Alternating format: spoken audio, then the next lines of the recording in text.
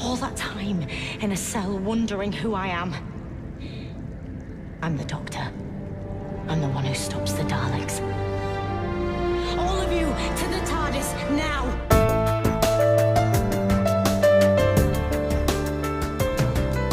Hello everybody, welcome to a little bonus episode of Rowan's Rounds, and today I'm going to talk about the very recently released Doctor Who New Year's Special, Revolution of the Daleks. Now this was first Doctor Who we've gotten in almost a year.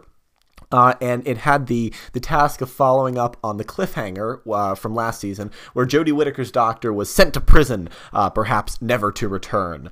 And you know, the first thing I've got to wonder is, did the writers know how to resolve this cliffhanger of sending the Doctor to prison, or was that like a Picard Borg situation where they wrote it with no idea how to resolve it? I like to think that they had an idea of what to do, but like. It was just ideas at the time, and it really expanded once they had the idea to bring Captain Jack back, and then the whole story came together.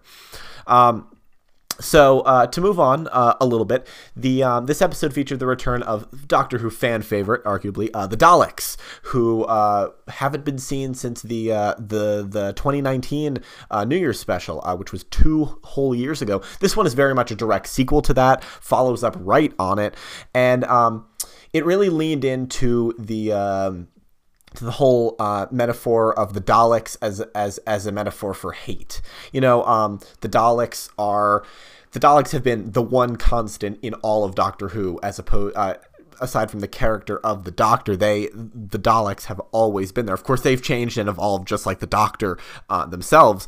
But I feel like ever since their inception, the Daleks have been sort of Doctor Who's symbol for evil. And here, you know, it's not too subtle. The Doctor literally has a monologue about the Daleks being a metaphor for hate.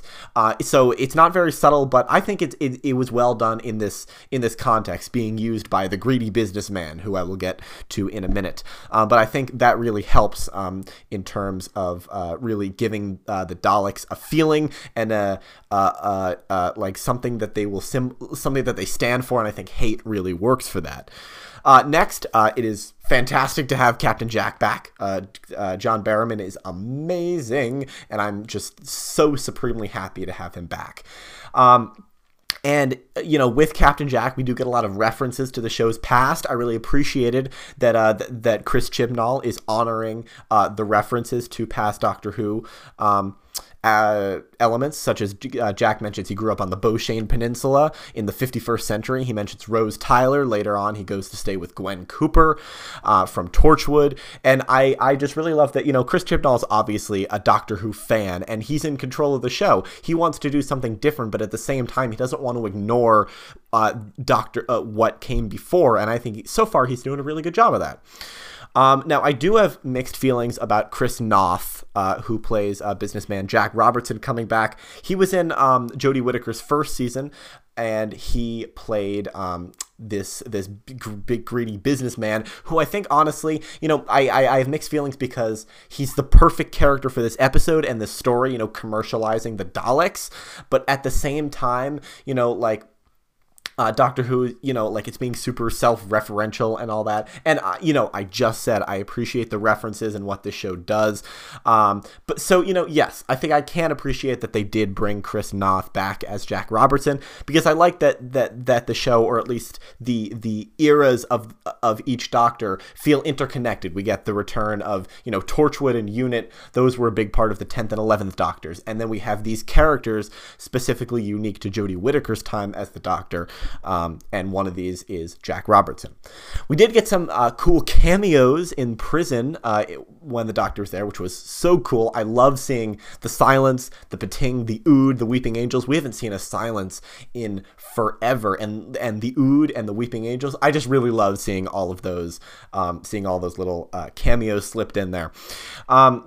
One thing I thought that this episode set up pretty well was the Doctor potentially having a big narrative arc in the next season, that being an identity crisis, because keep in mind, she did just find out last season that she was not, in fact, just a regular Time Lord, and she's not the 13th Doctor. She is from another dimension, and she is what is known as the Timeless Child. So I think that, yes, I think that they are setting something up, and I hope they really follow through with it, because the Doctor doesn't typically have, like a big narrative arc. It's not really something that the show focuses on. Usually focuses on the Doctor and in the lives of his or her companions. But I think the Doctor having a narrative arc all to herself will be a great change for the show.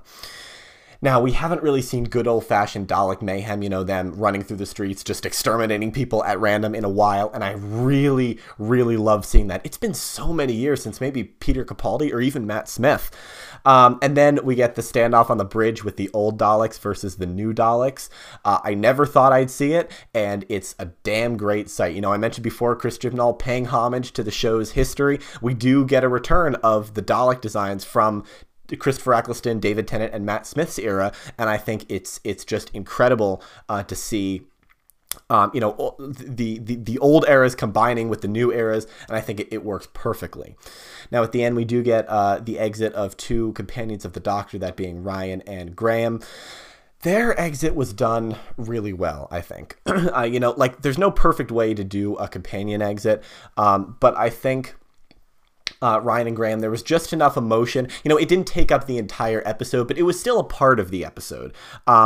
It was still intertwined, throughout the episode. We sort of see Ryan becoming, thinking about, since the Doctor was gone, he kind of liked his life when she wasn't there, and Graham just wants to stay with Ryan.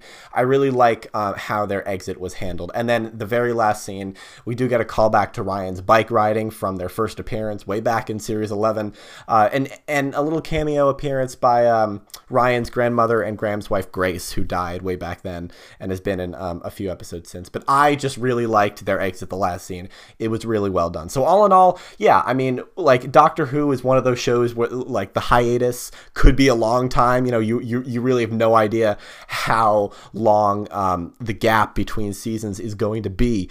But here, I think it was a very welcome return to the show, and I really sincerely hope that we get some soon with new companion John Bishop as Dan. Apparently, very much looking forward to seeing how he will factor into things. So for Rowan's Rounds, my name is Rowan Wood. I'll be back very soon with a brand new episode. Toodles!